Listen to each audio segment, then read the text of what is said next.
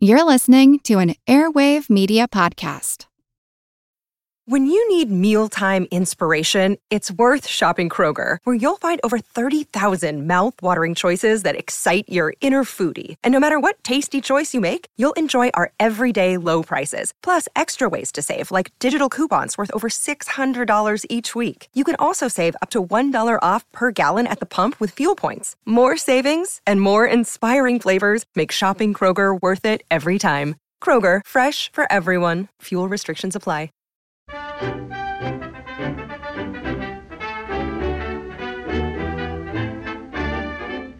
Hey, welcome back to Attaboy Clarence as I run around your ears from left to right and left to right, and now I'm pooped. So I'm going to sit in my chair and do my thing, if you don't mind. Do you mind? I don't mind. Oh, hi Suki, it's been a while since we last met. How are you? No, it hasn't. We live in the same house. Right, yeah. And you know how I am. Yes, I know how you are. You told me off 10 minutes ago for licking my pink bitch in front of the kids. Yes, I know. But when you are making a podcast with another person, you always have to begin the thing by asking how the other person is. Why? I don't know. It's kind of an unwritten rule. But surely the other person hasn't just turned up to the podcast as it started. You had to phone them up on the computer and say hello. So why didn't you ask them how they were doing when they answered, instead of wasting people's time listening to you asking how the other person is at the fake beginning? Chill out, would you? I can't help it. I'm very hungry. I'll feed you after the show. I'm a bit busy at the moment, though. In that case, I will have to eat my vagina because it tastes like biscuits. Okay, here I go. Okay, I'm just going to close the door now. Hey, do you remember this slice of rock action from the last show?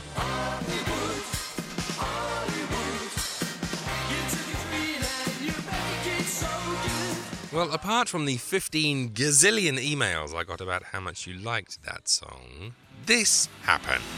Welcome back, dear listeners, to the second hour of the Big Chaps Box of Delights here on Coast and County Radio. You've just heard the first of 3 70s rock tracks. That was UFO from their album Lights Out from 1977, with Love to Love. The next track I'm going to play is a bit of an unusual one. I'm an avid listener to a couple of podcasts that are aimed at classic movie lovers. One's called Secret History of Hollywood, and it's like extensive documentary audiobooks. There's been Warner Brothers and Jimmy Cagney, there's been a Hitchcock one, and the other podcast is Attaboy Clarence, which features classic movie reviews and one old-time radio show which is usually connected to one of the films that have been reviewed. You can find more about them at attaboyclarence.com. Now, these are written, produced, narrated by a top bloke called Adam Roach, and he's got an even more soothing voice than me. It's a bit more received pronunciation than I am. In a recent show, he played a track from the 1970s written and performed by his dad's band. It transported me back to my youth, and I thought, I'll give this a play in the Big Chaps Box of Delights. See what you think. It features John Roach on keyboards and vocals, Graham Careless on guitar and lead vocals, and I'm told that they are still best friends after all these years and will be tuned in to the show tonight. So, this is Brave Men with a track called Hollywood.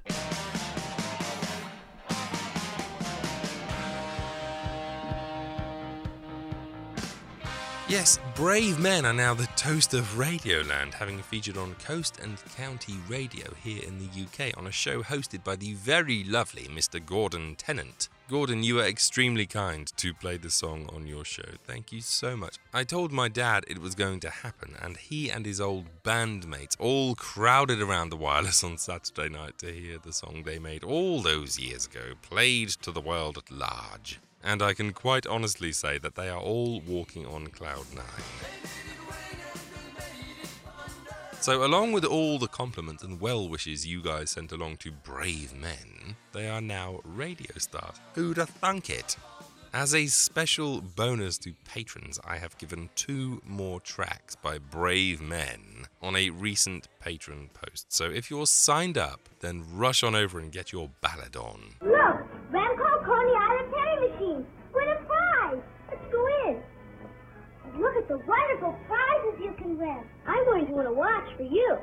A penny in the slot, and look at the prizes go round and round. Fragrance, wiggle, harmonica. This lever moves the bucket from side to side. This lever moves the bucket up and down. Here goes. You've almost got the watch. You've got it. Kids, this is a toy you've got to have. Remco's Coney Island penny machine. Only $12.98 at your favorite toy store. It comes complete with a giant bag of wonderful toy prizes. Remember, every boy wants a Remco toy. And so do girls. Ooh, nice little sexist ending there.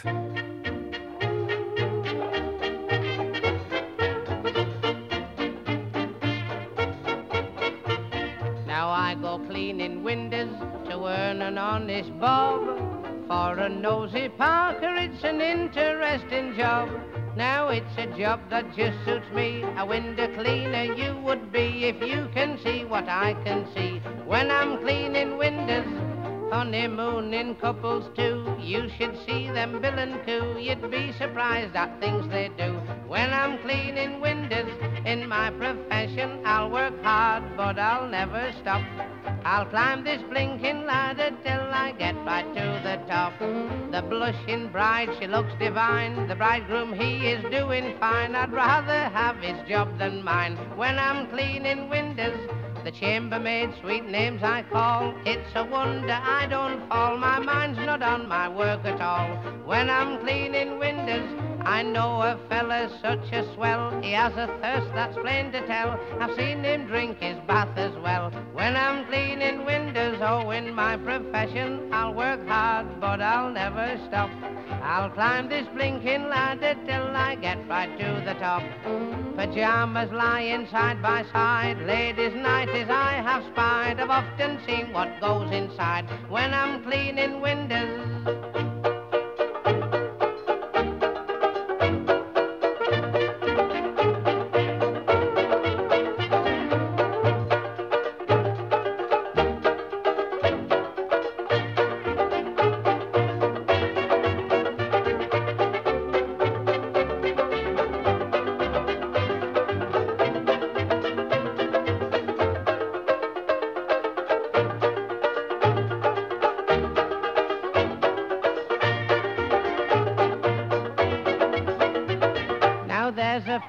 Talky queen, she looks a flapper on the screen. She's more like 80 than 18. When I'm cleaning windows, she pulls her hair all down behind, then pulls down her never mind, and after that pulls down the blind. When I'm cleaning windows in my profession, I'll work hard, but I'll never stop.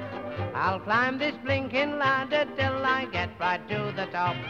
An old maid walks around the floor. She's so fed up one day I'm sure she'll drag me in and lock the door when I'm cleaning windows.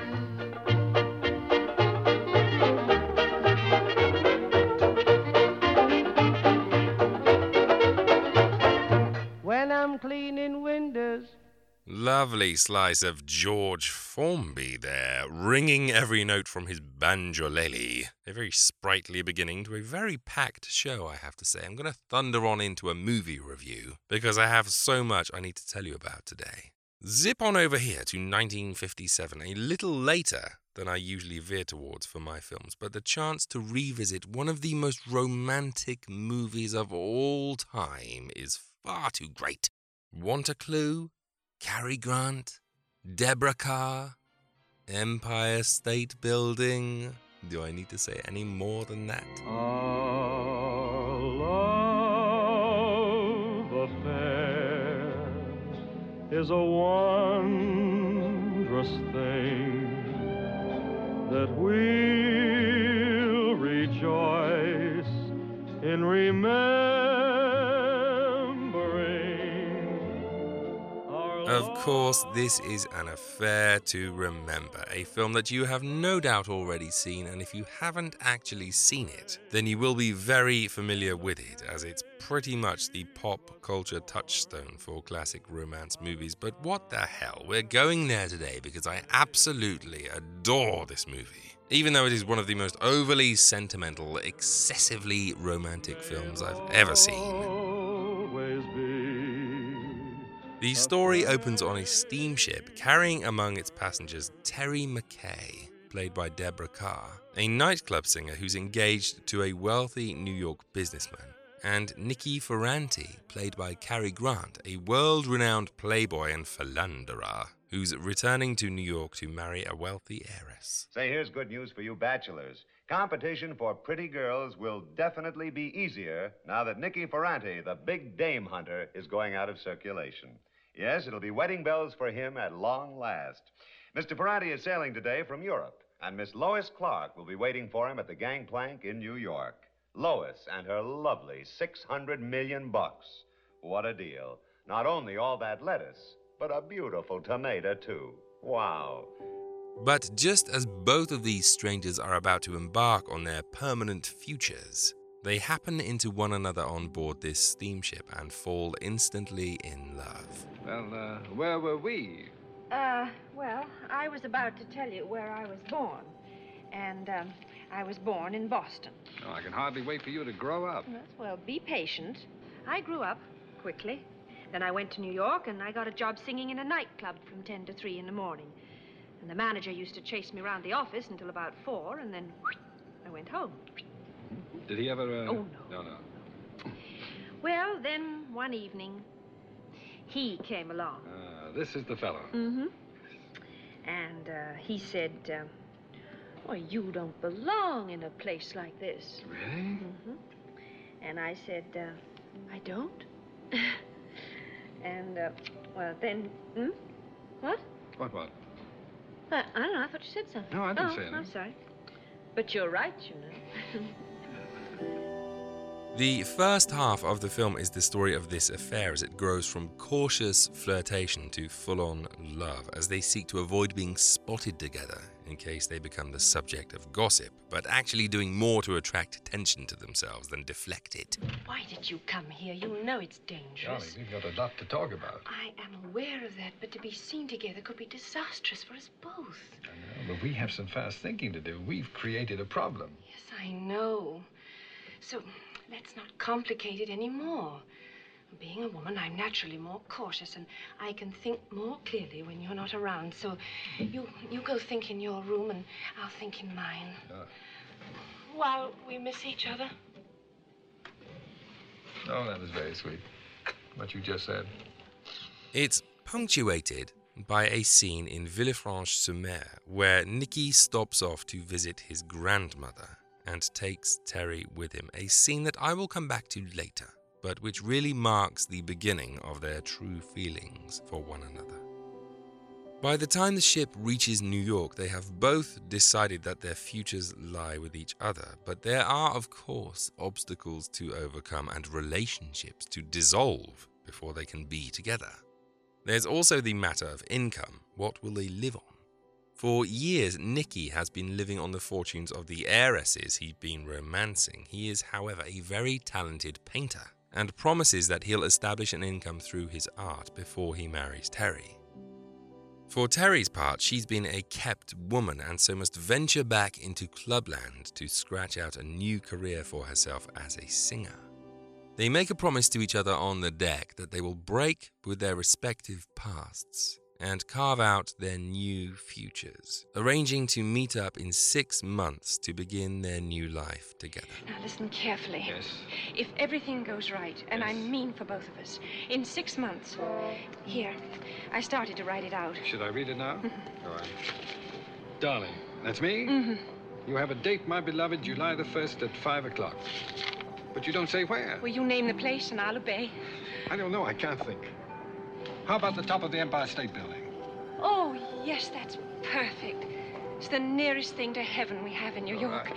The 102nd floor. And don't forget to take the elevator. No, I won't. darling, if things don't work out... Don't talk like that. I'm not listening. But just in case one of us We'll is... both be there. Hold the thought. Hold the thought. Take care. Take care. I can't tell you what comes next. I would love to. I would love to discuss it for another hour, but I can't guarantee that you will have seen this film, although many of you probably have. The thing is, if you have seen it, you will be hopping up and down right now and saying, "Don't say any more." And you are exactly right, because if you don't know what is coming, then this film will completely destroy you emotionally, and you deserve to experience every last agonizingly beautiful moment. I can, however, talk about the stuff that's come before, such as the quite remarkable scene at Nikki's grandmother's house, which for my money is unforgettable. It's funny really, because while it's playing, it doesn't seem that important. It's just two people visiting an old lady and spending a quiet afternoon with her. But there is something so beautifully honest about it, about the way that this simple afternoon visit changes the shape of the whole story. This is Marie. Hello. C'est la dernière? Oui, c'est la plus jeune. Combien maintenant? 7. Depuis que vous êtes parti, ça fait 3. This is my friend Marius. Oh, madame. Marius has 3 children since I last saw him. Marius says France needs men, so he has 7 daughters. Up until this point, it has been the classic wise-cracking flirtation that Hollywood does so well. Cary Grant is very much Cary Grant, very suave, very dashing, very dinner suits and cocktails. Deborah Kerr, similarly, firing back his flirty lines with a wicked smile. It's very glamorous, very charming. But when they arrive at Nikki's grandmother's house, something changes.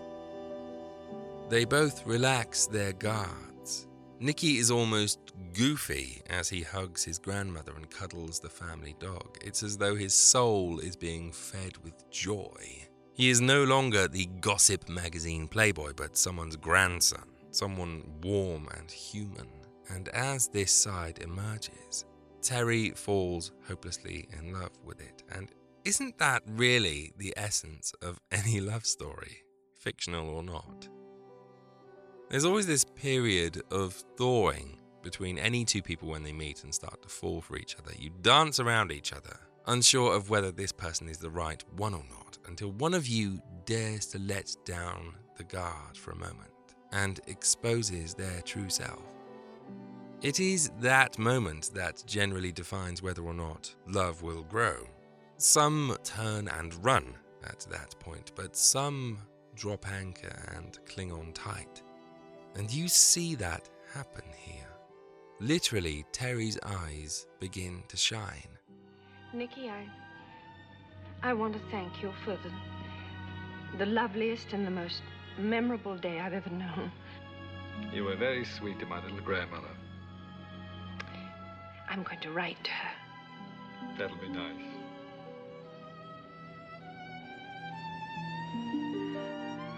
Let's walk.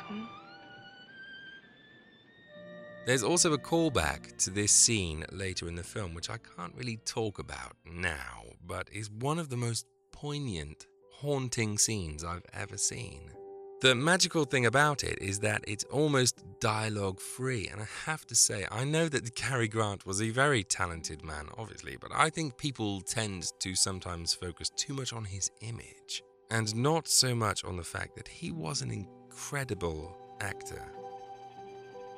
In this scene, the second visit to his grandmother's house, shall we say, he is simply breathtaking. He does nothing more than walk around a room, but every single movement is measured and calculated to maximize the emotional display. I would have said that he was never better, but this scene is beaten only by his performance in the final scene in the movie, which, even thinking about it now, brings me to tears. He is incredible in this film. I think it's very easy to be cynical about a film that wears its heart so prominently on its sleeve, but turn down the dial on your derisive instincts. Grab a tub of ice cream, because this film demands ice cream, and a bottle of wine and allow yourself to be swept away by a movie that is rightfully regarded as one of the most romantic films ever made. And there you go, I've just used the most romantic review ever. Sorry.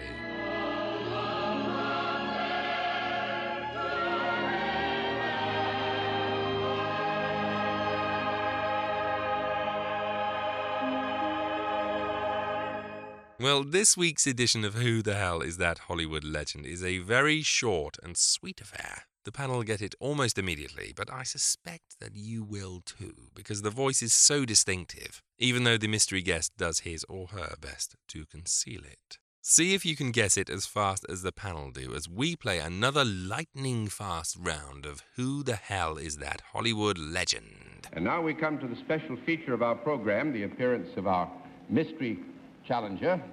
And the panel is always blindfolded at this time. Are those blindfolds in place, panel? Yes, John. Yes, good. Will you enter mystery challenger and sign in, please?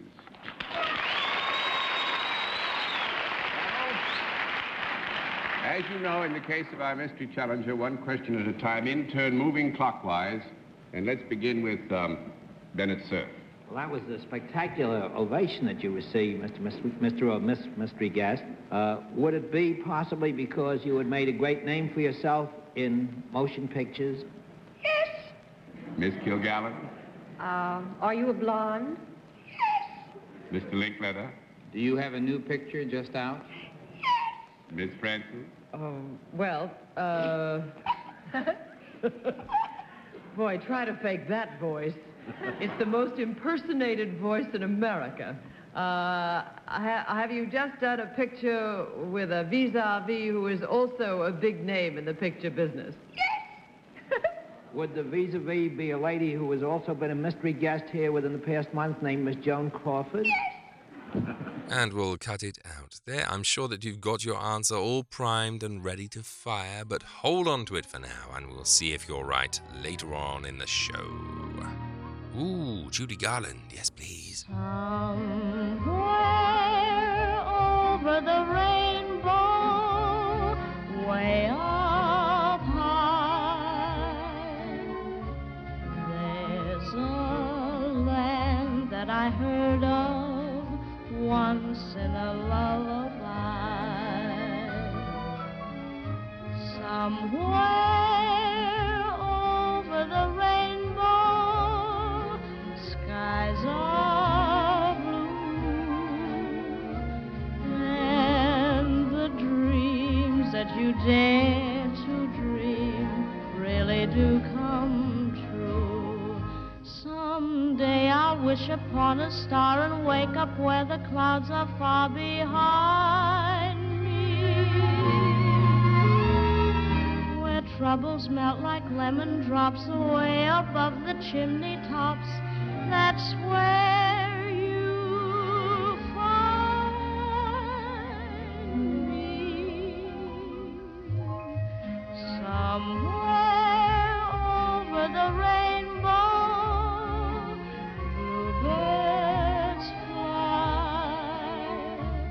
bluebirds fly over the rainbow. Why then, oh why can't I?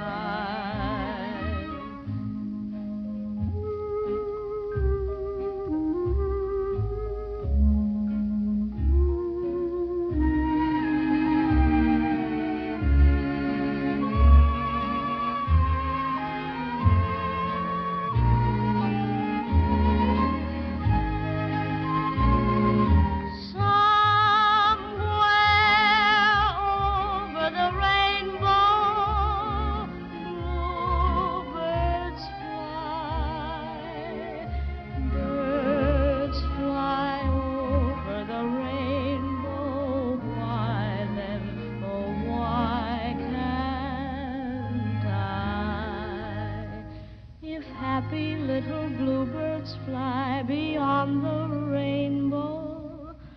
Why, oh, why can't I?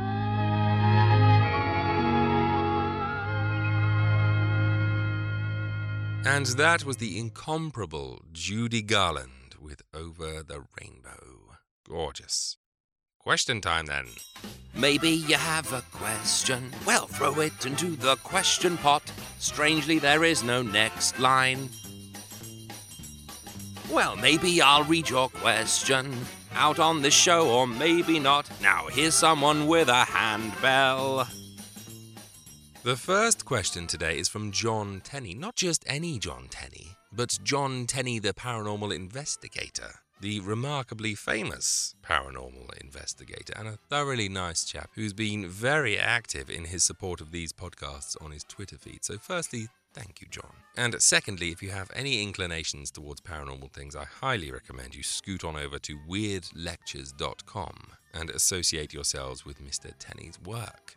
As for a question, John has asked, Adam, who's your favourite film psychic? Like Turhan Bey, Claude Rains, or Gerald Moore as Zodiac in Charlie Chan in Treasure Island? Good question. I'm very fond of old Zodiac from Charlie Chan. Incidentally, a superb film with a very neat twist. I'll tell you what though, I will go for Edward G. Robinson in Night Has 1,000 Eyes, which is stupendously good, and which I reviewed all the way back in episode 3, I think it was. I'll tell you what, how about Ray Milland in X, the man with the X-ray eyes as well? I mean, he's kind of psychic in that he can see through the fabric of space, and no, actually, he's not psychic, is he? Oh well. Next question is from Neil Thorson, who writes, in listing the best films of William Powell a few weeks ago, you left his very best film off, Love Crazy from 1941 with Myrna Loy and a bevy of late 30s character actors. My only hope is that you've just not seen it. Love your podcast and look forward to many more. Well, Neil, I have actually seen Love Crazy, and it is very fun, but let's be honest, I might as well have just recommended every film William Powell ever made, because he so very rarely turned in a bad one. My little top 5 in no way represents the only decent films he ever made, just a scattering of good places to start. And thank you for the compliment. Many more shows on the way, I assure you, sir. A question here from David Phillips, who writes, really digging your series on Val Lewton for the Secret History of Hollywood, although I do miss the longer shows. Any plans to bring them back? David, yes, absolutely. This was a creative choice I made during the writing process. It just made sense to do this series in shorter segments because each episode could focus on one film and also on the folk story that inspired it, which of course Mark Gatiss very kindly agreed to read at the beginning of each episode. I love doing the longer ones and can tell you that the next series will be in huge parts, perhaps longer than anything I've ever done before. So yes, definitely, the longer ones are coming back. The final question for today comes from Mr. Bhagwant Sagu, who asks, Adam, perhaps you covered him and I missed it, but I think you'd be great at revisiting the career of Edgar Ulmer of Ruthless and Detour fame. In some ways, he reminds me of Val Lewton. Bhagwant, I have covered him, yes, although I did so in one of the bonus patron shows. It was in bonus patron episode number 7, and I talked about him at length. I love his story. I kind of covered it in a universe of horrors too, but I went into more depth in the patron show. For those of you who aren't familiar with him, he was literally a man who gave up his career for love.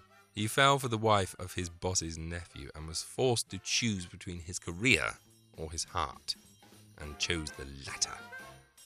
He ended up scratching out a living at the low-rent Poverty Row Studios, where his considerable talents as a director led to some true classics of B-movie cinema. Fascinating guy.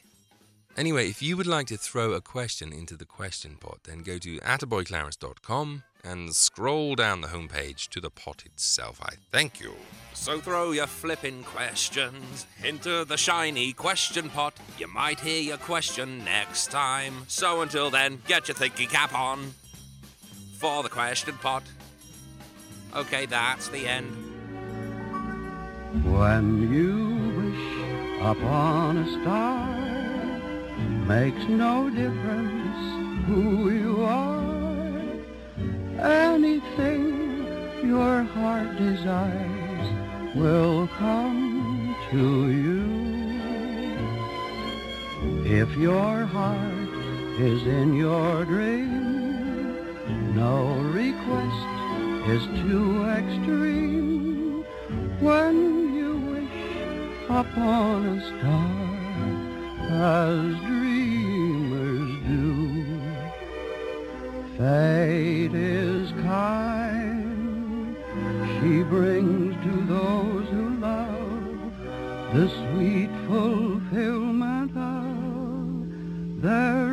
secret longing.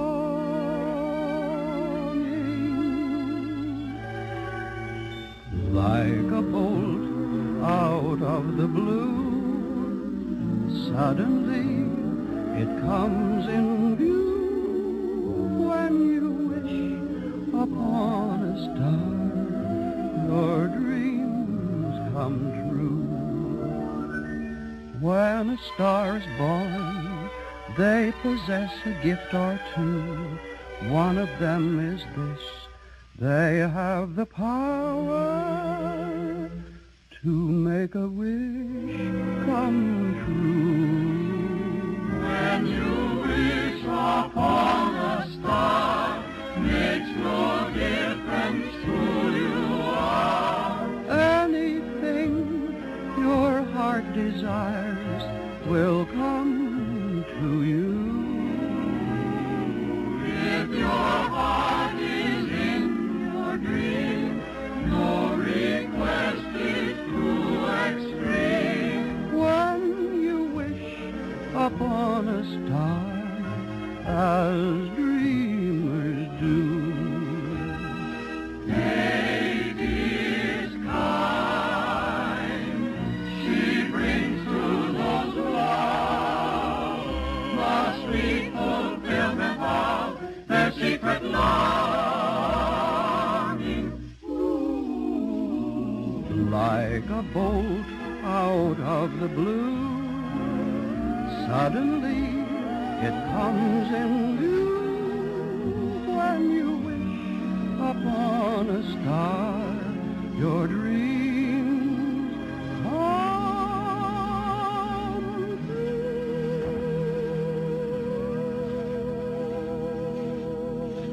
And that was the rather wonderful Cliff Edwards with When You Wish Upon a Star, of course, from Pinocchio, my personal favourite Disney movie. Well, before I tell you about another movie, it's my absolute honour to tell you about something superb that happened to me last week. I was given the honour of being invited onto the 60 Minutes With podcast to talk to the lovely Tina and Chris about all things podcasting. It's a great show and the hosts are seriously delightful people, even if I do sound rather incoherent at times. I thoroughly recommend that you rush on over and download it. I'll put a link in the show notes. Or you can search for 60 Minutes With in your podcatchers of choice. And don't just listen to my episode. Listen to interviews with the likes of Kate Dickie from Game of Thrones and The Witch. And the director John Walsh, who's now heading up the Ray Harryhausen Foundation. I keep very lofty company these days, you see. No, you don't. On to another movie then, another slice of Cary Grant brilliance, this time teaming him up with Myrna Loy and Shirley Temple, along with a stellar supporting cast that includes Rudy Valley, Ray Collins, Harry Davenport and the great Lillian Randolph in 1947's The Bachelor and the Bobby Soxer. Margaret, you know the case you were trying? The old man who ran away with a 16-year-old girl? Yes? What did you give him? 3 years. That'll cost me $3. I always bet that you won't sentence people. That's ridiculous. How have you been doing? You've cost me a fortune.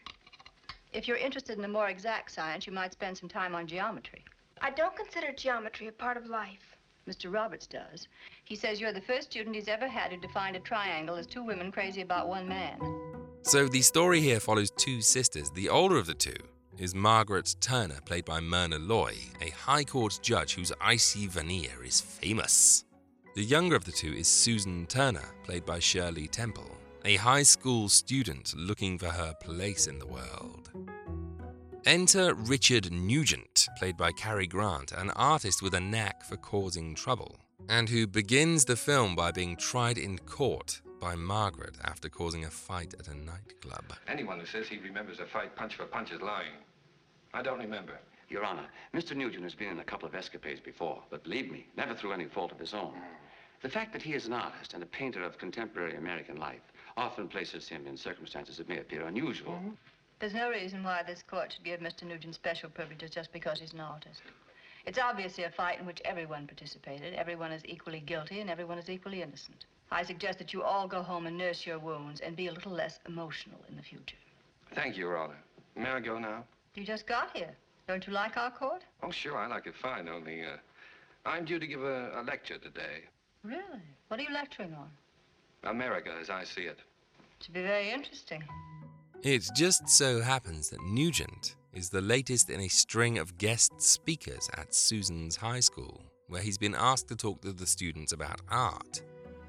Susan is instantly smitten with him and decides that the much older Nugent is the man that she's going to marry.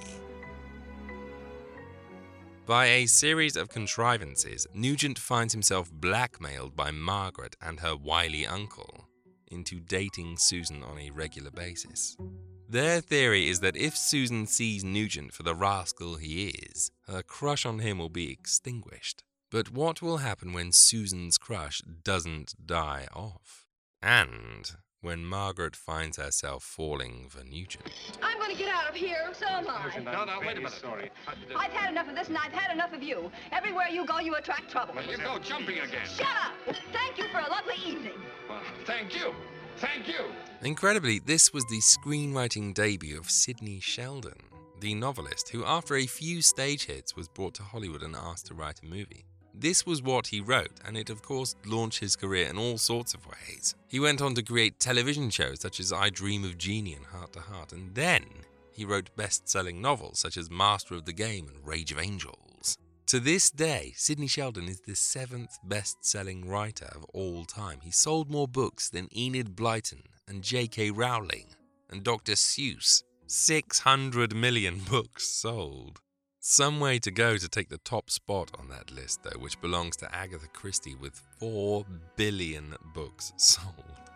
Anyway, The Bachelor and the Bobby Soxer, which is one of those sparkling comedies that arrived in the late 40s, just as America was transitioning between that 40s golden period of post-war rebuilding and the chewing gum and the Brill cream of the 50s. And you can see that transition all the way through this film, especially in the school scenes, which look as though they've been ripped out of grease. All the boys have those rocker hairstyles, and all the girls are wearing sweaters and pedal pushers. Into this blend, you have the hallowed figures of Myrna Loy and Cary Grant, still both exuding that golden age glamour, but somehow fitting right into what was then a modern time.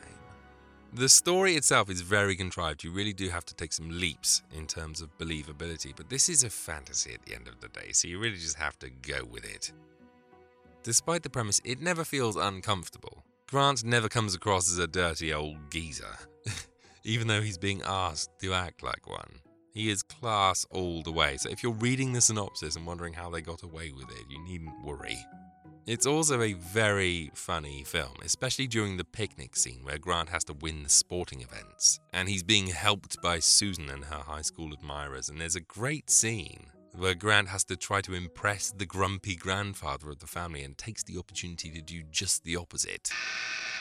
Oh, that must be Richard Nugent. And who the devil is Richard Nugent? He's older. He's come to take Susan to the picnic. I think you'll like him. How in blazes do you know? I haven't seen him yet. Hi. Mellow greetings, Yuki Dookie. Dickie. Ready, Poop? Let's scoot. Reet. Reet. Hey, you remind me of a man. What man? The man with the power. What power? The power of hoodoo. Hoodoo? You do. Do what? Remind me of a man. What man? Man with the power. Good morning. Power of Greetings. Are you out of your mind? What? What are you trying to do? I don't dig you, chick. What are you whispering about? May I present my great-uncle, Judge Turner? How do you do, Judge? Oh, this isn't a pump handle. He's sharp. Hey, you remind me of a man. What man? The man with the power. What power? The power of hoodoo. Hoodoo? You do. Do what? Remind me of a man. Remind you? Oh. I know what you're thinking. Where do I know that from? Allow me to enlighten you. You remind me of the babe. What babe? Babe with the power. Power of voodoo. Voodoo? You do. Do what? Remind me of the babe. I saw my baby. Classic. Anyway, if you're a Cary Grant fan, a Myrna Loy fan, or merely a fan of golden age comedies that leave an amber glow on your face throughout the running time, do check out The Bachelor and the Bobby Soxer. It's a little gem. In fact, it's such a good time that I thought you might like an audio version. Now, the Screen Guild Theatre's version had Cary Grant, Myrna Loy, and Shirley Temple in their original roles, but that version was shortened so much for the air that it really loses much of what made it such a charming film in the first place. So I'm going to give you the Lux Radio Theatre version, which still stars Cary Grant and Shirley Temple, but unfortunately doesn't star Myrna Loy. However, it is a very good adaptation and lots of fun, so prepare for a charm offensive as we join the Lux Radio Theatre for their version of The Bachelor and the Bobby Soxer.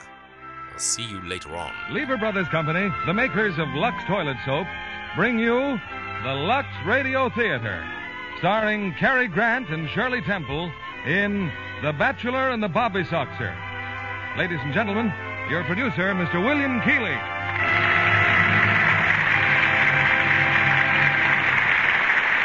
Greetings from Hollywood, ladies and gentlemen. Tonight we welcome back to the Lux Radio Theater a man whom I consider one of America's truly great screen stars, Cary Grant. With Cary is a young lady who long ago captured the heart of America and has held it ever since, Shirley Temple.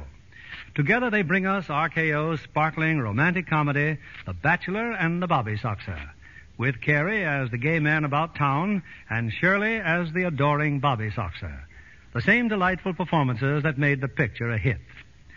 You know, the Bobby Soxer has introduced some fascinating additions to the American language and mode of dress. But I understand she's still old-fashioned enough to want a lovely Lux complexion. So she takes a lesson from her mother and the screen stars and lets Lux Toilet Soap help out on the beauty front. Now I'd like to have you meet The Bachelor and the Bobby Soxer, starring Cary Grant as Richard Nugent and Shirley Temple as Susan, with Frances Robinson as Margaret.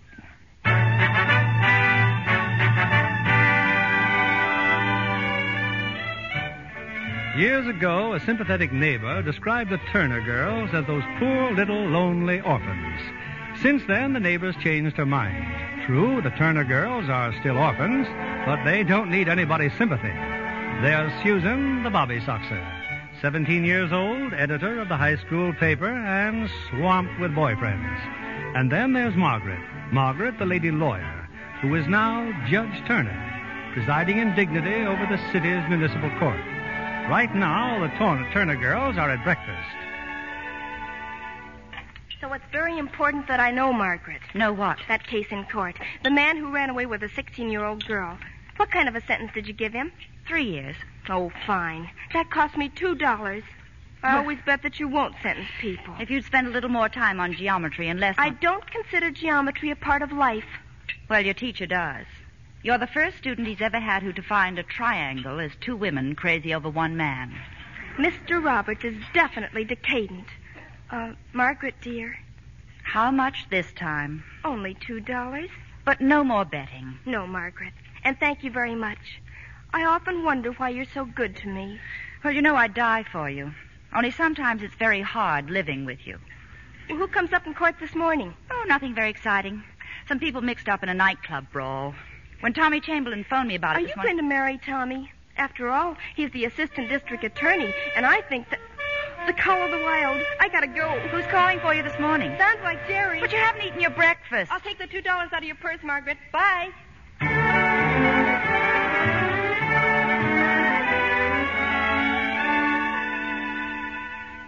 All right, Mr. Chamberlain.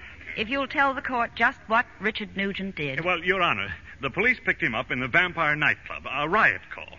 Nugent was at the bottom of all the trouble. Which of you is Richard Nugent? Mr. Nugent isn't here, Your Honor. I am his attorney. Not here? He's out on bail. Well, if Mr. Nugent doesn't show up within the next 60 seconds, I'll issue a bench warrant for his arrest. Meanwhile, I'd like to hear from the witnesses. Your name, Miss? Miss Agnes Prescott. I'm an entertainer at the Vampire Club. I have known Mr. Nugent for some time. He's an artist, so he paints lovely pictures. He once painted me. He painted me, too. Well, last night, as Mr. Nugent and I was having a few words at his table, we was accosted by this here lady. Harsh words was exchanged, and Mr. Nugent came to my rescue. I knew him first. You're the one who was butting in. Ladies, please. Your Honor.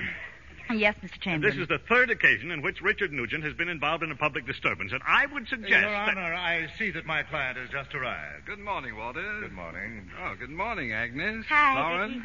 Good morning, Dick. You're Richard Nugent? Oh, Your Honor? I'm frankly and honestly delighted. Oh. Is it all right if we go ahead now? Yeah, I'm terribly sorry, but I... Yes, Mr. Nugent, this court works on schedule. 9 o'clock means 9 o'clock. Yes, sir. Yes, Your Honor. You were at the Vampire Club last night. Yes, I was. I'm doing a series of paintings on Americana, and I'm including a nightclub scene. Creating a nightclub scene would seem more appropriate.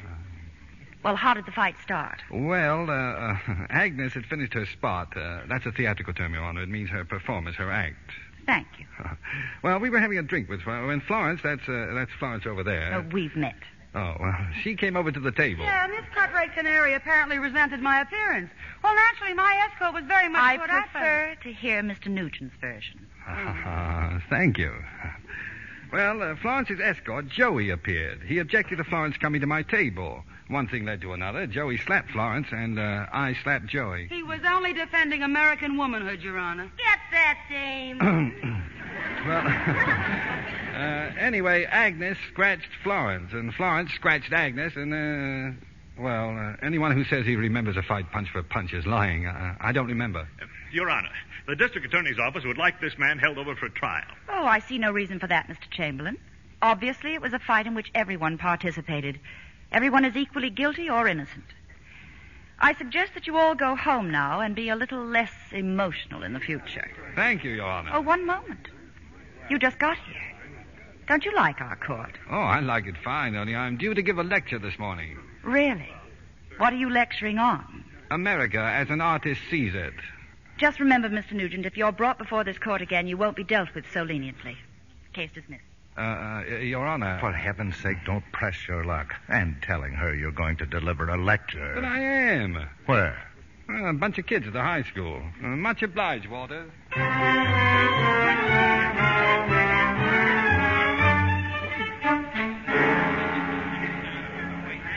I wish we didn't have to sit here, Jerry. I hate lectures. Me too. But what about Saturday night? She promised, Susan. Promises are the hollow shells of undone deeds. Oh, for gosh sakes. You're a nice boy, Jerry, but you're callow. Huh. The only reason I'm not good enough for you is because you're looking for a knight in shining armor, that's what. I'm competing with something medieval, on a horse. Oh, don't be a stoop. And please be quiet. Mr. Mitwick's coming out on the stage.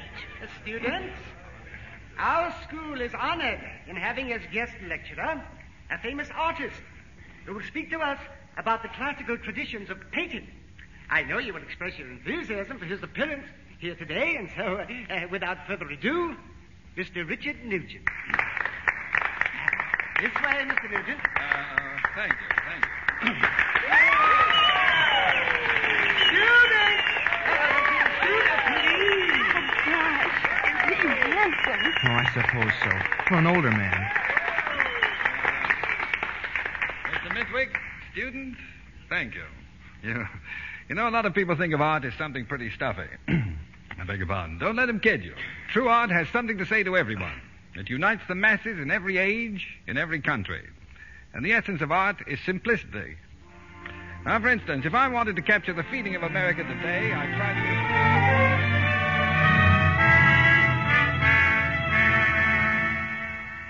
And that's about it, my friends.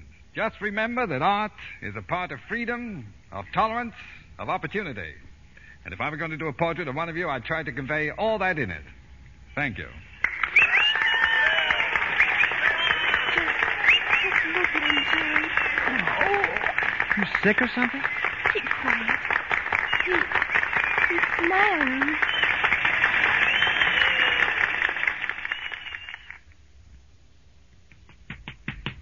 Mr. Nugent, my name is Susan Turner. I'm a student here. No. Yes, I loved your speech. Oh, thank you. Well, nice to have met you, Miss Turner. But I have to interview you. You what? For the high school paper. I'm editor-in-chief. Oh, I'll bet you've had a terribly interesting life. Not very. Look, could we do this some other time? I have a date. A date? Oh, then you're not married. No. Oh, I knew you weren't. You just couldn't be. Oh, I've had some offers. In here, Mr. Nugent. Yeah, well, don't you see, We can talk in here. Yes, but... Have you ever been married? No. Well, have you ever been in love? Yes, I have. Tell me, what kind of paper does this school run? Oh, all the students read it. I'll bet they do. You probably have no idea what an unusual person you are. Now, I'm not unusual at all, I suppose, but I'm really much older than I look. Uh-huh. And I know what the artistic soul is like, and how keenly it can suffer. Oh, really? Did you have many ordeals before becoming a success? No. As a matter of fact... I want you to think of me, not as a newspaper woman, but as a friend. Oh, Oh, well, in that case, yes, I did suffer. Mm-hmm. When I was 10, my mother and father had a double suicide pact. They made it. Yeah. I was sent to an orphanage. Some days they didn't beat me. Then one night I escaped. I used to steal. What did you steal? Crusts of bread and things. One day I stole a valise. There were paints and paintbrushes inside, so I began to paint. Yes? But they got me. I was sent to a reform school, but I escaped again. Go on. I fled to New York. A wealthy society matron saw my work, fell in love with me, and sent me to art school. The rest is history. Oh, wonderful. How terribly wonderful. Yes, well, now if you'll excuse me, I must rest. Goodbye, Miss Winchell. Turner, Susan Turner. Oh, remember what you told us in assembly about painting one of us? Young America and everything? Yes. Well, do you think I'd make a good model, Mr. Nugent? Oh, you're not thinking of quitting the newspaper game? Well, my family wants me to go into law. But my attitude is that one female judge in the family is enough. Did you say your name's Turner? That's right. My sister's Judge Margaret Turner. Well, nice to have met the family. Goodbye. But what about my posing? Oh, sure. You'd make a good model sometime. Bye now. Like a knight striding away in shining armor.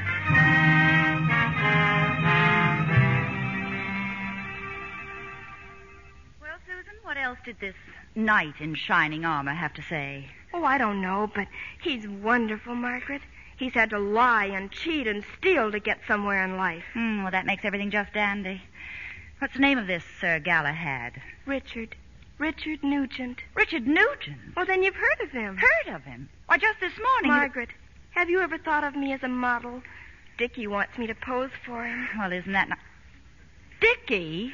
Now, don't be unreasonable. He's a very fine man. You don't know him at all. I know enough to advise you to forget all about him. Right now. Well, I don't need your advice. You're going to make me an old maid. Only until you're 18. Susan, where are you going? Upstairs.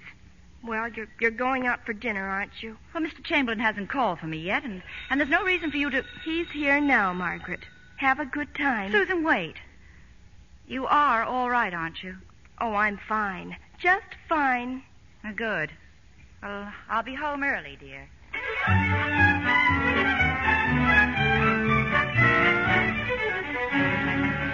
You simply must calm down, Tommy. We'll never find Susan carrying on like this. No, Margaret. I'll handle everything.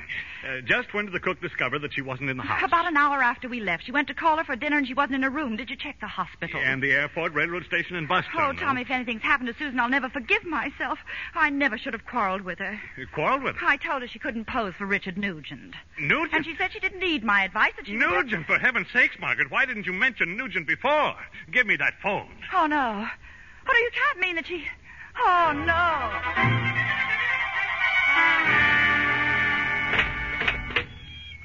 There's Nugent, Mr. Walters. And believe me, if a client ever needed a lawyer... All right, Dick. Tell me exactly what happened. Where were you last night when they finally let me use the telephone? Where were you? I had not anticipated your winding up in jail so soon after the last time. I have a life of my own, you know. Well, let's have the facts. Good. Well, I got home to my apartment last night. That much I know. And this girl was there. At least I think she was there. Well, I guess she was. I don't know. Judge Turner's sister. That's the one. The young one. How young? Too young.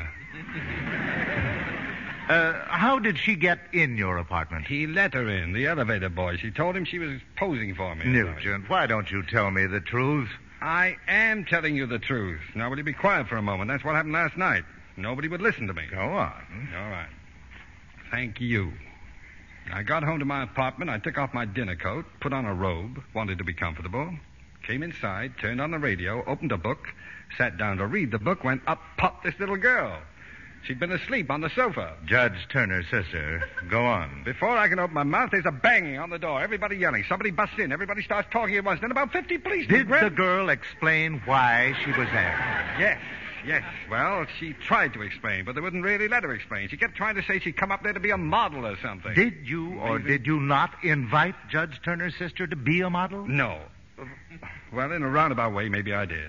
She kept saying I told her I was going to paint her as young America. Did you tell her that? Oh, I told that to 500 little girls. Let's not go into that.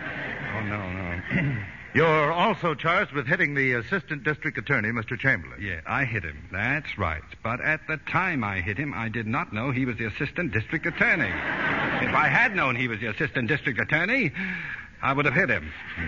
He said some very bad things, wouldn't give me a chance to explain, kept pulling my arm, and that sister of hers. She was there, too, Judge Turner. She's a mountain of ice, a gallon of poison, jumping at conclusions. Now, control yourself, Nugent.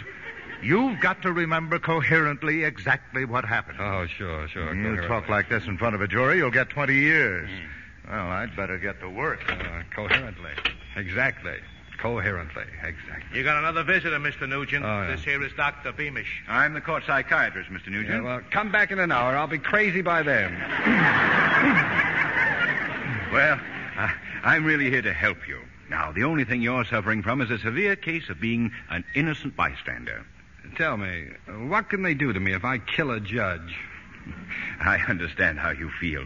I'm aware that Judge Turner appears to be a very dominant woman. She happens to be my niece. Your niece?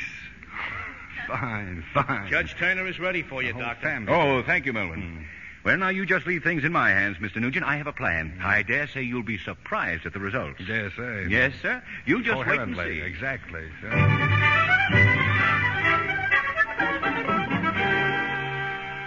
I just talked with him, Margaret. He seems like quite a nice fellow. Are you sure you were talking to the right man, Uncle Matt? Well, certainly about 6 feet, broad shoulders, blue eyes. Miss Nugent has brown eyes.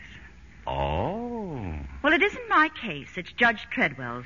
Well, I hope Treadwell doesn't go too far. Susan's in love with Nugent, or thinks she is. And if they send him to prison on her account... Which is where he belongs. It will martyr him in Susan's eyes. And I guarantee the results will be tragic. Oh, that's absurd. You just don't understand Susan. She's very level-headed. She's far above that sort of silliness. I'm sorry to bother you, Judge Turner, but this lady claims to be Nugent's mother. Susan! Where on earth did you dig up that dress? And that black veil. Widow's weeds. I just wanted to talk to him. About the steel business, Your Honor. She baked him a sponge cake. This was in it. A hacksaw. Susan, this is ridiculous. I'm in love with him. Don't you realize that? If I lose him, life has no meaning. I love him. Well, Your Honor? You win, Uncle Matt. Then I suggest you arrange an informal hearing right away.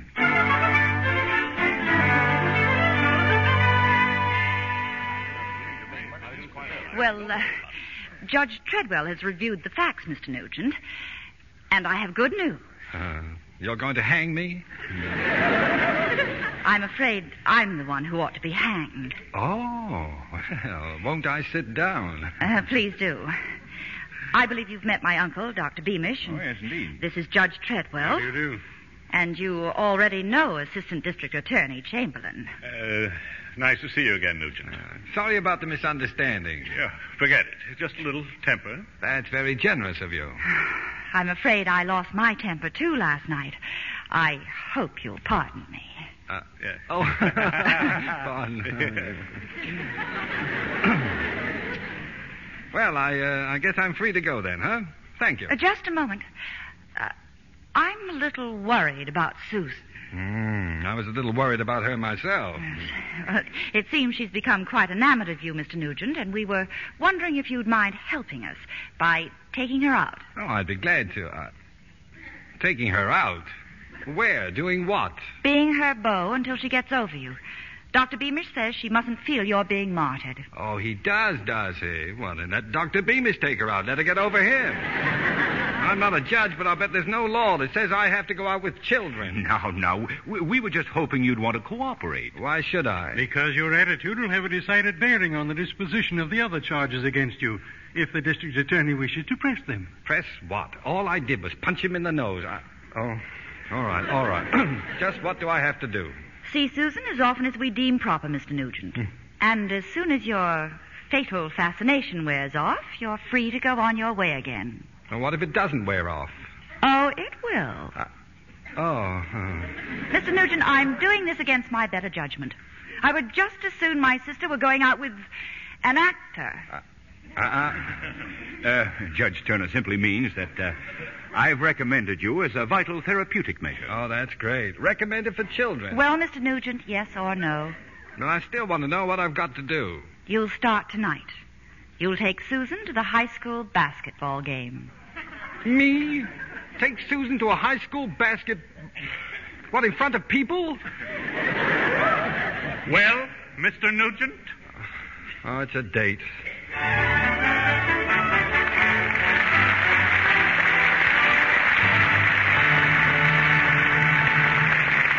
In a few moments, we'll bring you Act Two of The Bachelor and the Bobby Soxer.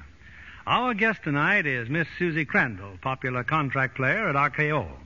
I understand your studio regards you as a real trooper, Susie, an actress who puts her best into every role. I consider that a real compliment, Mr. Keeley.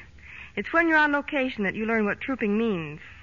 I'm thinking especially of the stars of RKO's new picture, The Big Steal. Oh, yes, Robert Mitchum and Jane Greer.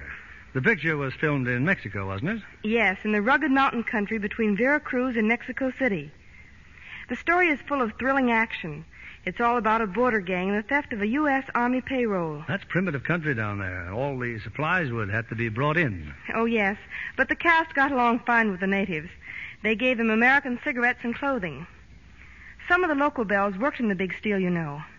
And Jane Greer made a big hit with them, all right. Can you guess how, Mr. Kennedy? Well, of course. Jane must have brought along a supply of a certain beauty soap. Right, Mr. Kennedy. She told me the local girls were just entranced with their gifts of Lux toilet soap. Why, naturally, Susie. Lux toilet soap is a winner wherever it's used. Besides, when they saw Jane's lovely Lux complexion, they had proof of what daily Lux soap care can do. Yes, and a more beautiful complexion than Jane Greer's I can't imagine. Well, here in Hollywood, we know Lux soap is a complexion care that works. Thank you, Miss Susie Crandall. Regular care with this fragrant white soap really does make skin softer, smoother. Skin specialists have proved it. In recent tests, 3 out of 4 complexions became lovelier in a short time. Why not try this fine product of Lever Brothers Company for your precious complexion? Remember, Lux toilet soap is the chosen beauty care of 9 out of 10 famous screen stars. Now, our producer, Mr. William Keeley. Act Two of The Bachelor and the Bobby Soxer, starring Cary Grant as Richard Nugent and Shirley Temple as Susan.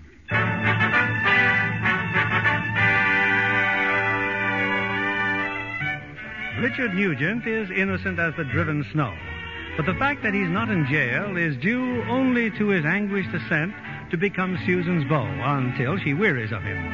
Susan, of course, knows nothing of this arrangement. Susan's in love, now more than ever, as she and Mr. Nugent watch the high school basketball game. Oh, good evening, Susan. Good evening. That's Mr. Mitwick, Dickie, the principal. Geometry getting straightened out, Susan. Oh, yes, Mr. Mitwick. And who's this young man? Oh, I'm just... you must be a new boy. Well, we'll probably be running into each other. I gave a lecture here on art. Oh, yes, of course. Miss Beagle's pupil. Excellent teacher. Isn't that amazing? You know, we had a much better team last season. Our new center needs more experience. Oh, at least. His name's Jerry. He used to be a sort of a boyfriend of mine. What? You mean that fine-looking young man who smiled at you before, number 7? Oh, but he's just a child. You needn't be so jealous, Richard. Oh, looks like they're taking him out of the game. Oh, but he's a fine figure of a man, Susan. I'd certainly like to meet that number 7. That can be arranged. Hi, Susan. Well, that's a great game you're playing, Mr. Jerry White, Mr. Richard Nugent. How do you do? Usually my game is much better, Mr. Nugent. But lately I got personal troubles. It's too bad that when schools depend on their athletes, that certain athletes are selfishly concerned with their own problems instead of beating PB High. Well, look, Mr. White, how about joining us for a drink? For a soda after the game. You really mean that? Certainly. Gee, I'll say. Thanks, Mr. Nugent. See you, Susie.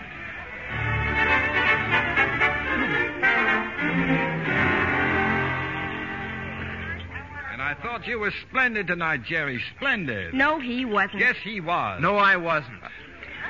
Say, Jerry, aren't you supposed to be in training? Just look at that. A double sweetheart flip. Sometimes a man just doesn't care.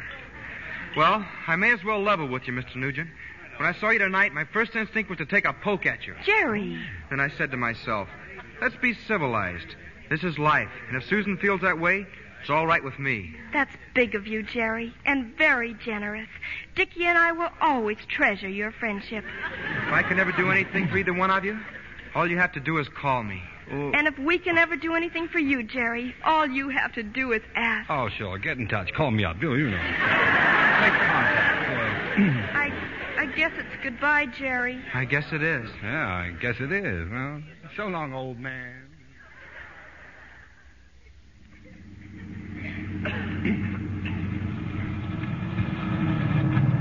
Must you rush right on home, Richard?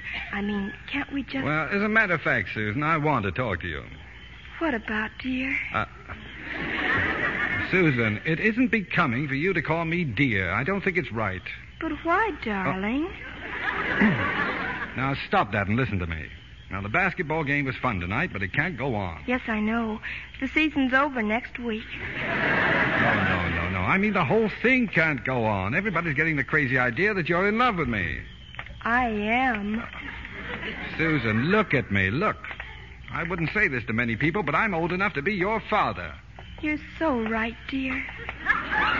Well, you've got to realize that this isn't proper for either of us. You're so right, dear. Well, it's not only going to... Whoops! Point step. Oh, thanks. Well, it's not only going to embarrass me, but it's going to embarrass you, too. Susan, you're not paying any attention to me. You're so right, dear. Well, good evening, Mr. Nugent.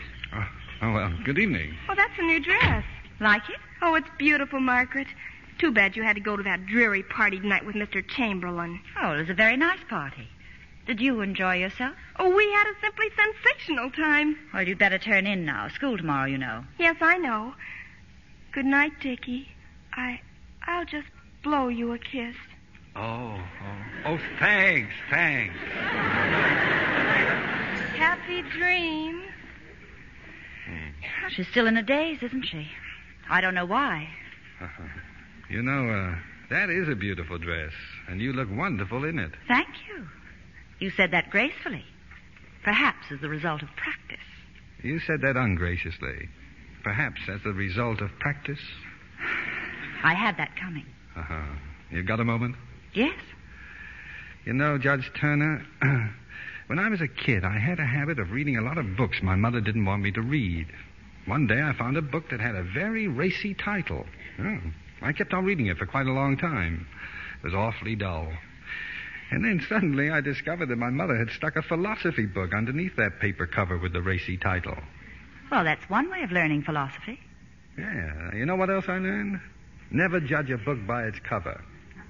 All is not gold that glitters. Things and people may not be what they appear to be. Like you. I sat in judgment on a series of facts, Mr. Nugent, not on your character or biography. Well, it's still a beautiful dress, and you do look wonderful in it. Well, we'll see you on Saturday, Mr. Nugent. You're going to take Susan to the picnic. Picnic? The Parent Teachers Association annual picnic. Picnic. Good night, Your Honor.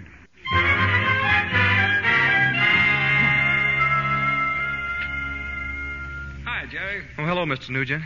Calling to take Susan to the picnic, huh? Well, you know how it is, old man. But what are you doing sitting here in your car? I'm not welcome in the house. Well, Susan probably doesn't even know you're out here. She put me here, Mr. Nugent. Oh, well. It's not her fault, I guess. It's her granduncle, Judge Thaddeus. Have you met him yet? What, another uncle? And a judge? He's going with you to the picnic. Oh, he's something fierce. I walked in, all I said was, "Mellow greetings, Yuki Dookie." Well, he almost blew a fuse. Well, what's wrong with that? Sounds okay to me. Hey, Jerry, how'd you like to use my car? You kidding? Why, no. You drive my car to the picnic and let me borrow yours. Does this thing run? Well, sure it runs. Oh, where's the key? Who needs a key? Oh, well. Well, here's my key, Jerry. Jiminy. Yeah. I don't look right, do I, Jerry? I mean, to be taking a girl like Susan to a picnic. Well, you do look kind of formal, Mr. Nugent. Yeah. Well, look, perhaps if I roll up the cuffs on my trousers, huh? Yeah, sure, and take off your tie, Mr. Nugent. Yeah, and this hat. I'd wear a hat, Mr. Nugent. Only mash it up. Give it the zoot root. Fine. Now, how's this? Sharp as a tack. Boy, what a difference. Well, thanks, Jerry. See you at the picnic.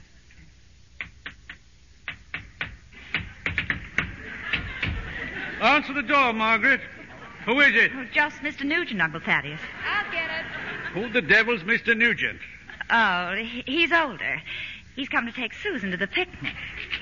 Dickie! Hi, men of greetings, Yuki Dookie. Ready, Flute? Let's go! What the ding-dang blasted sort of talk is that? I don't know. Hey, you remind me of a man. What man? The man with the power. What power? The power of hoodoo. Hoodoo. You do. Do what? Remind me of a man. What man? The man with the power. What power? Good morning, Mr. Nugent. Oh, greetings, greetings. Are you out of your mind? Huh? What? What are you trying to do? I don't dig you, chick. What are you talking about? What are you two whispering about? Oh, I'm sorry, Uncle Thaddeus. Hi, Richard. Hi, Uncle Matt. You going to the picnic, too? May I present my great-uncle, Judge Turner? Oh, well, how do you do, Judge? How do you do? That's my hand, not a pump handle. Hey, he's sharp. Hey, Uncle Thaddeus, you remind me of a man. What man? The man with the power. What power? The power of hoodoo. Hoodoo? Hoodoo. Do what? Remind me of a man. This isn't a house, it's a sideshow at a circus. Mr. Nugent, Judge Turner is an Associate Justice of the State Supreme Court. Well, good for you, Junior. That's better than working for a living, huh? Where's Tommy Chamberlain, Margaret? Isn't Tommy Chamberlain calling for you? Oh, he's meeting us at the picnic, Uncle Matt. Then what's keeping us? Well, everybody ready? My hot rod's right at the curb. Come on, Uncle Thaddeus, come on. You remind me of a man. Hoodoo. No, you idiot. I'm supposed to say that. Dickie, your car, it's gone. Why, that's Jerry's car out there. Well, it just looks like Jerry's You car. mean to say that we're going in that... Why not? It's a Voot 8. Voot 8? The 8 more payments in his mind. Okay, Uncle Tad, just toss in your friend. Up to reading!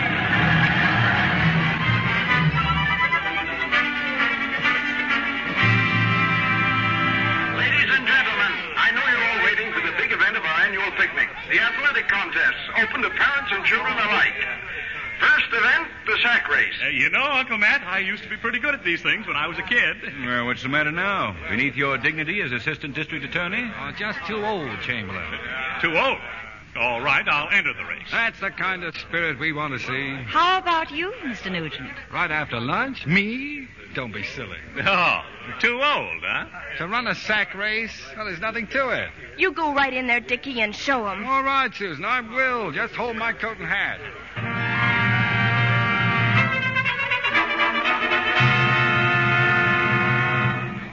Look at him, foundered, blowing like a porpoise.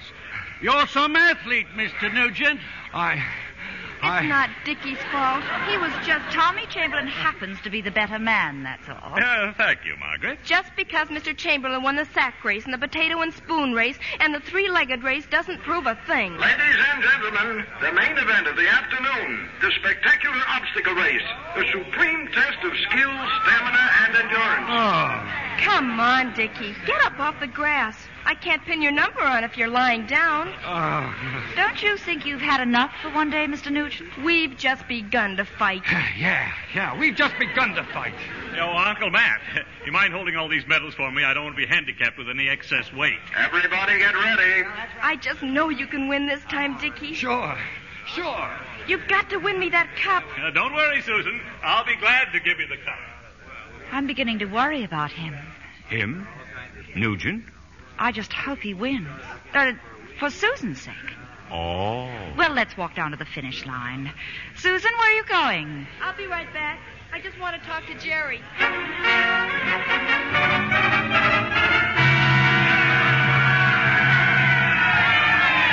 the winner of the grand award, Mr. Richard Nugent. This way, Mr. Nugent, will present the cup at the grandstand. Who's going to carry me up there? Well, you certainly surprised us, Mr. Nugent. What happened to Chamberlain? I don't know. Strange he should drop out of the race so suddenly. Where's Susan? Oh, well, let's get to the grandstand. Well, Susan, I did what you asked me to do. Oh, thanks a lot, Jerry, for letting Dickie win. It wasn't easy, Susan. A few of us tackled Mr. Chamberlain in the creek and held him underwater.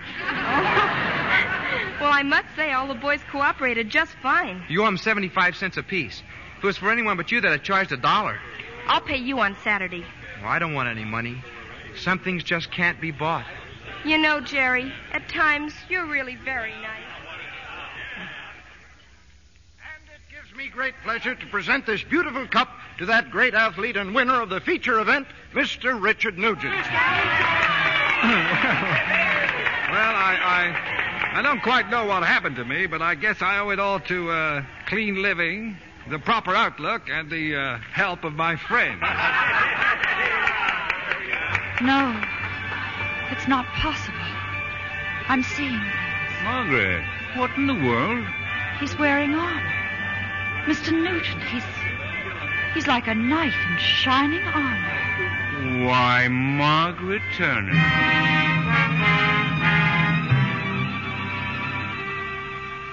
Well, Margaret, that was quite a picnic. Quite a picnic. Where, Susan? Upstairs. I'm making a rest for a while if she's going to the dance tonight. Dance? With Mr. Nugent? Well, yes. Speaking of Mr. Nugent, that was a very odd occurrence, Uncle Matt. I mean, there in the grandstand. Seeing Richard Nugent in a suit of shining armor? I feel absolutely ridiculous. Optical illusions have been known. Obviously, it was a combination of the heat, too hurried lunch, and all the excitement. Well, of course. It's a known fact. Merely a matter of my thinking that I saw Mr. Nugent as Susan sees him. You understand? Oh, same thing's happened to me 100 times. Only I always see Betty Grable. Oh. Well, it's occurred to me that Mr. Nugent has been very sweet about Susan, and I don't think we ought to embarrass him any longer. But what if Susan... Oh, I'm sure she'll get over it. I'd like to talk it over with him, as a matter of fact. Well, I think that's... But not here. Oh, naturally not here, but... And certainly not in his apartment. Oh, no, of course not. Some public place. Sophisticated and, we could talk things over. Well, that's very sensible, and Oh, thank you, Uncle Matt. Your talking to me has cleared things up considerably.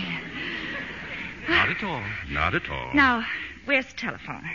You've had it in your hand ever since you started. Yes, so I have. Hello. Who? Oh, yes, Your Honor. Anything wrong with Susan? Oh, I'm sorry to hear that. What? You? Well, I'd be delighted. Where we meet? Oh, not at the house, huh?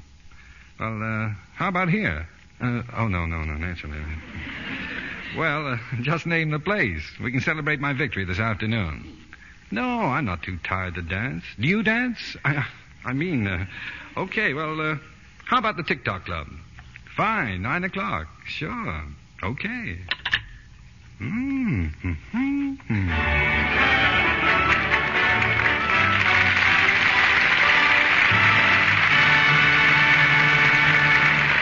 We pause now for station identification. This is CBS, the Columbia Broadcasting System.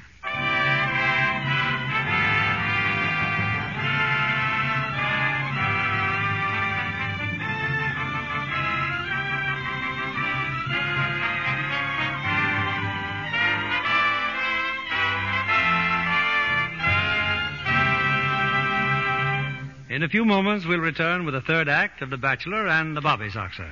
And now, here's our Hollywood reporter, Libby Collins. I hear you have some special news tonight, Libby. It's about Metro-Goldwyn-Mayer's new Technicolor comedy, Mr. Keeley, Neptune's Daughter.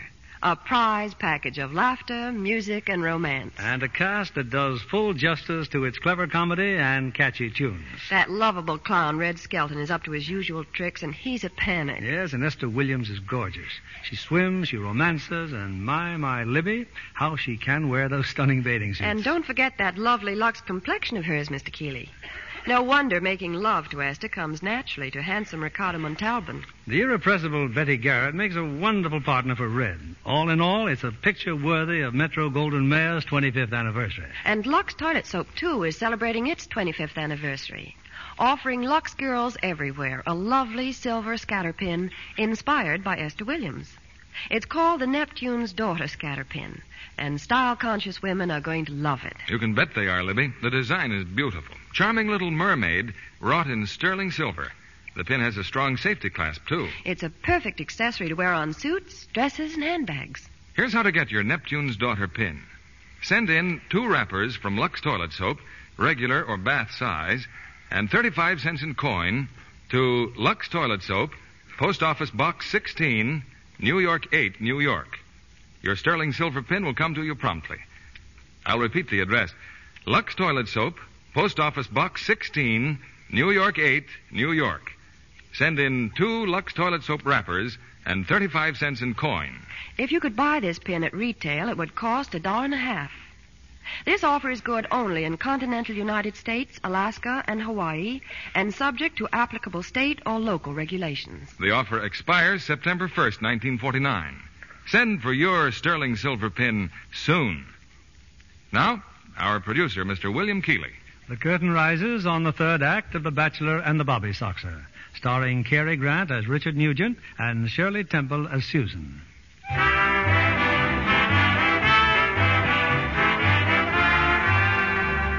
Well, it's a few hours later, and Judge Margaret Turner, looking entrancingly unlike a head of a municipal court, is dancing with Richard Nugent in the Tick-Tock nightclub. Mr. Nugent is much impressed. You know, my father was a bachelor. Really? Wait till I finish. He was a bachelor until way into his 30s. He always said he'd know who he was going to marry the moment he saw her. Then he met my mother, he put his arms around her, and that was it. Just the way she felt in his arms did the trick. Oh, that's a very romantic story. Well, they were happy all their lives. Apparently had nothing in common. She was a piano teacher and he was a flag decorator. Now, my father courted Mother all through high school, college, and law school. 14 years after they met, they decided it was time to get married. They had a lot in common. They were both attorneys. You feel nice in my arms. I imagine that if Mother and Father hadn't had so much in common, they needn't have waited 14 years. It could have happened suddenly. Why, they might even... hello, Agnes. Now, stay right where you are. You remember Agnes. I do? Yeah. Well, aren't you going to congratulate me? It's my birthday. Well, congratulations. And here's Joey. How are you, Mr. Nugent? Oh, yeah, Joey. Why, sure. The Vampire Club, the night that Agnes and Florence... Yeah, and it all winds up with you clipping me on the chin. Hey, your lady friend. Oh, yes. Well, this is, I know you. And now don't tell me. At Dickie's apartment? No, this is Judge Turner. Oh, of course. You two got to be friends, huh? Well, leave it to Dickie. Well, happy birthday, Agnes. I'm terribly sorry about that. Let's go back to the table. Oh, I'm sure you didn't know she was going to be here. Uh-huh. Are you sure you're sure that I didn't know? Oh, I've given up jumping to conclusions, Mr. Nugent. Cigar, cigarette. Dickie, baby. Hello, Ginger. No, thanks, no. No? All right, then. Catch you later, maybe, huh? She's a cute kid. I did a magazine cover of her once. Very cute. Well, suppose we try the champagne. I hope it's... Susan! I do not intend to create a scene. What are you doing here? You ought to be ashamed of yourselves. Another chair, Alex. Yes, Mr. Nugent. I'm not too young to be deceived by such treachery. Sit down, Susan. What do you have to drink? Lemonade. But I don't intend to stay. Oh, and some chocolate ice cream. You told me that Dickie was sick, that he was so exhausted from winning the obstacle race that he just couldn't... She did? Anyway, after you left, I went to Dickie's apartment. The elevator boy told me where he went. I demand an explanation from both of you. Oh, Dickie, Joey wants to buy you and the judge a birthday drink on him. At the moment, Agnes. It'll only take a minute, just time enough to drink it down. Hey, you, a couple of more chairs. Oh, who's this? I don't believe we're acquainted. Oh, forgive me. This is Miss Susan Turner. Your daughter, huh, Judge? No, her sister, her older sister. I mean, Margaret's sister. Well, you look enough alike to be mother and daughter. Sisters sometimes look alike, too. I hate my sister. Hey, that's a real cute hat you got on, honey. And I don't intend to take it off.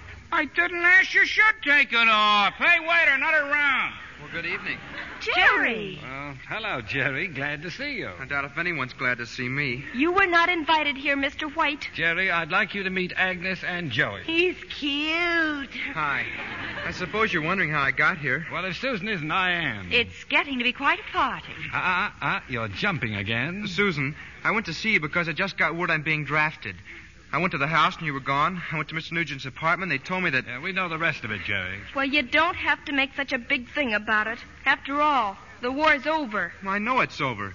But guns go off by accident sometimes. A fellow could trip on a bayonet. Yeah, well, I know just how you feel, Jerry. Going away, perhaps not seeing your loved ones for, a couple of years.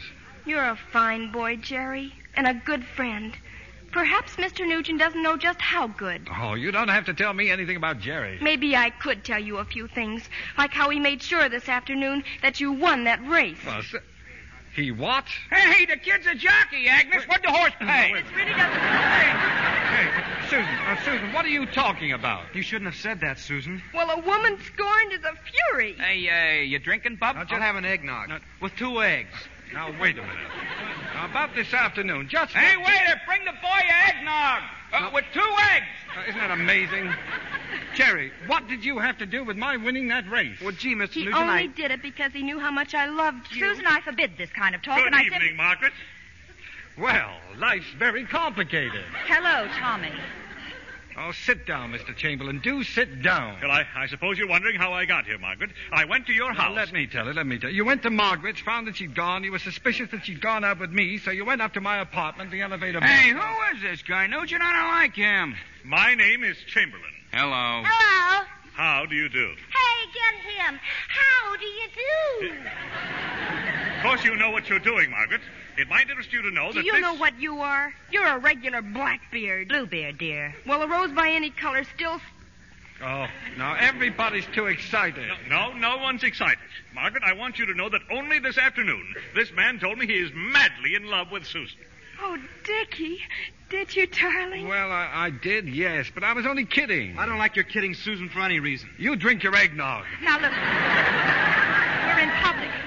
And if we must discuss... Dickie, you've got to tell me once and for all. Do you love me? Susan, I think you're a very sweet child, but I can't honestly say that I love you. You deceived her.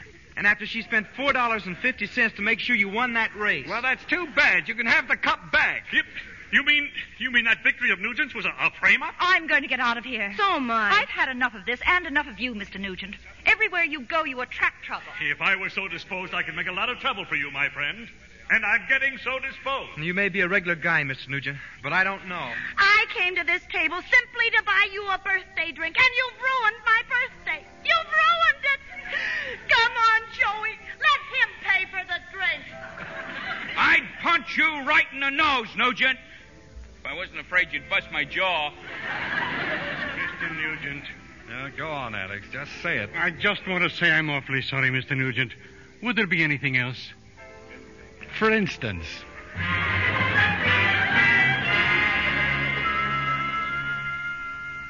And I just want you to know, Margaret, that I'm leaving home. My own sister, stealing the man I love. Susan, you're not being fair. The other woman. Susan. It's not like that at all. I'm old enough to fight for my happiness. I saw him first. This is all your fault, Uncle Matt. You deliberately told Susan to come to that nightclub. He certainly did not. It was all my own idea. That's beside the point. Now you're both hysterical. If I want to be hysterical, I can. Susan, I would like to talk to you. I have nothing to say. I will not issue a statement of any kind at this time. Susan, I'm still strong enough to take you over my knee and give you the lambasting I sincerely believe you deserve. You wouldn't dare. Just march to your room.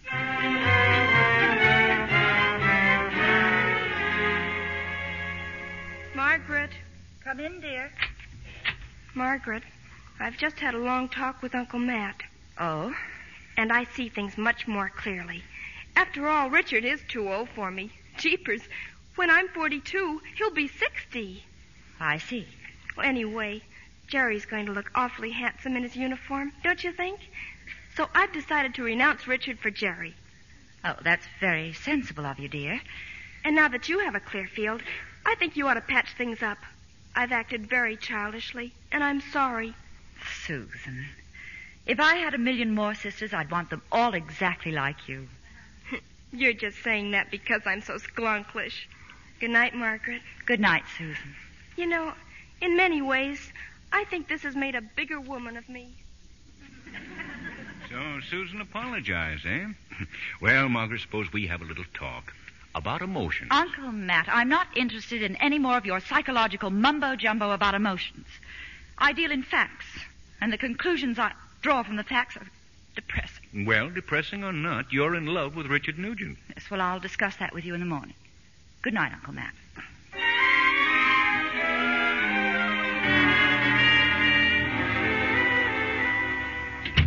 Good morning, Mr. Nugent.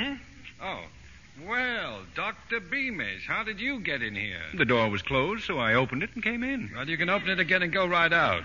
You and Margaret are having trouble. None of your business. Oh, you're packing, huh? And airplane tickets. Where are you going? Africa. That's pretty far away, isn't it? Now, let's look at the facts. First of all, you're in love with Margaret. Facts. I'm an artist. I deal in emotions, and my emotions tell me to go to Africa. What do your emotions tell you? Well, I've got a plan. Well, I've had enough of your plans and your whole family. I was a carefree fellow before I met up with you. I've been in nothing but trouble ever since. I'm going to be a carefree fellow again. Now, buzz off. Very well. Oh, if you should run across a man named Smedley while you're in Africa, give him my regards, will you? He's a cousin of ours. Another judge? Another judge, no doubt. Yes, as a matter of fact, he is. Good day, Mr. Nugent.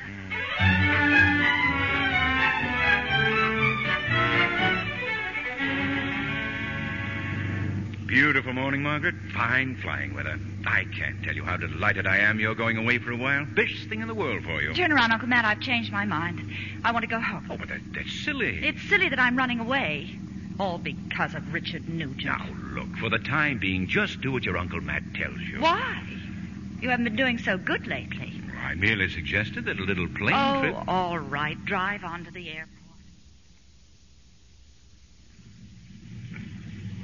Order, sir. Take your baggage. Oh, yes. This baggage belongs to Miss Turner. She's at the reservation window picking up a ticket. Miss Turner, yes. Dr. Beamish, where is she? Where's Margaret? Oh, hello, Chamberlain.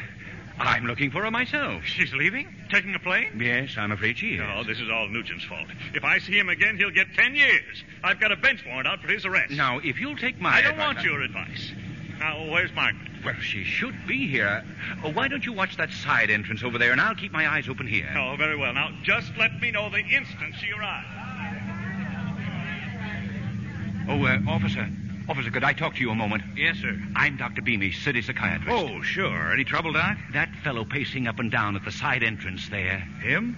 What's his trouble, Doc? He thinks he's the assistant district attorney. He likes to go around arresting people. Oh, one of those guys, huh? Well, I'll try to handle him, but I wanted you to know, just in case. Don't worry, Doc. I'll be around. Dr. Beamish! Dr. Beamish! Yes, I'm coming. He's here. Nugent's here. I just saw him. He's out there by the planes. Well, come on, let's get him. I think you're making a big mistake. Oh, no, I'm not. Trying to leave town. I'll show him. Officer, I want you to arrest someone. Now, you don't want to go around arresting nice people. Do you know who you're talking to? I'm the assistant district attorney. Sure you are. Sure. Dr. Beamish, tell him who I am. Oh, yes, officer. He's the assistant district attorney. Well, ain't that nice?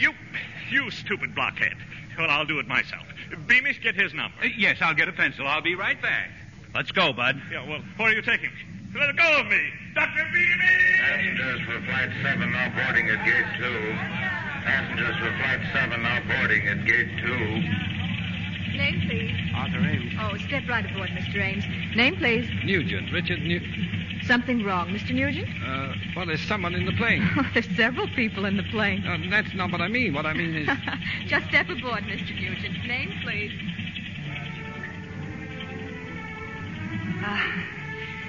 Hello? Hello. Well, Well, you remind me of a man. What man? The man with the power. What power? The power of hoodoo. Hoodoo? You do. Do what? Remind me of a man. What man? The man with the power. What power? Give up. Give up? Shall I fasten your safety belt, or will you feel safer hanging on to me, huh?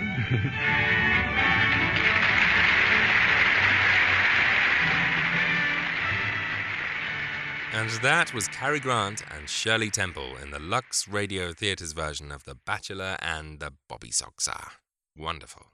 Right, before I rush away, let's first announce the winner of the Falcon competition, shall we? I have 4 Falcon films starring Tom Conway to give away, including The Falcon in Danger, The Falcon Strikes Back, The Falcon's Adventure, and The Falcon's Alibi. All you had to do was like and retweet on Twitter, or like and share on Facebook, and from the dozens of entries I plucked the name Harriet Hurdley Lees. Congratulations to you. Just drop me an email at adam@attaboyclarence.com with your postal address, and I'll get these out to you.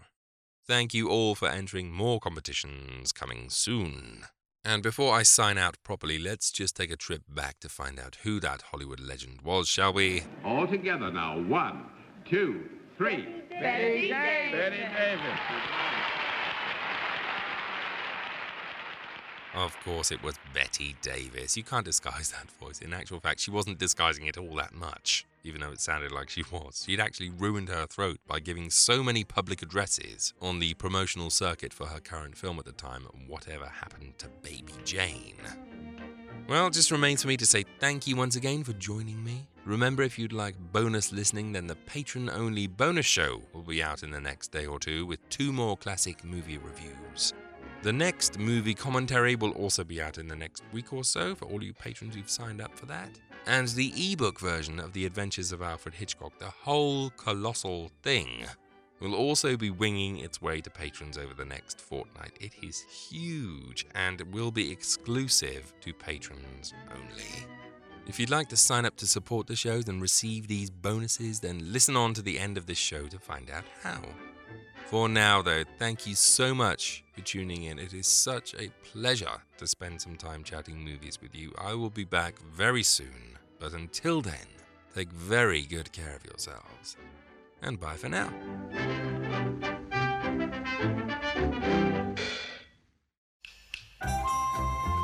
If you'd like to support this show, you can do so by going to www.attaboyclarence.com and clicking on the Patreon banner. Pledges start from as little as $1 a month, and in return you'll receive exclusive emails, bonus episodes, previews, and ebooks, and every dollar pledged goes towards making these shows better and more frequent. Go to www.attaboyclarence.com or click the link in the show notes now to become a patron.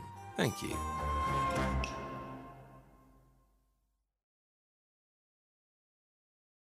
As a long-time foreign correspondent, I've worked in lots of places, but nowhere as important to the world as China.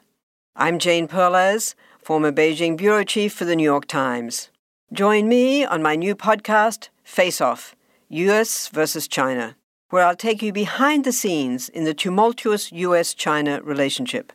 Find Face Off wherever you get your podcasts.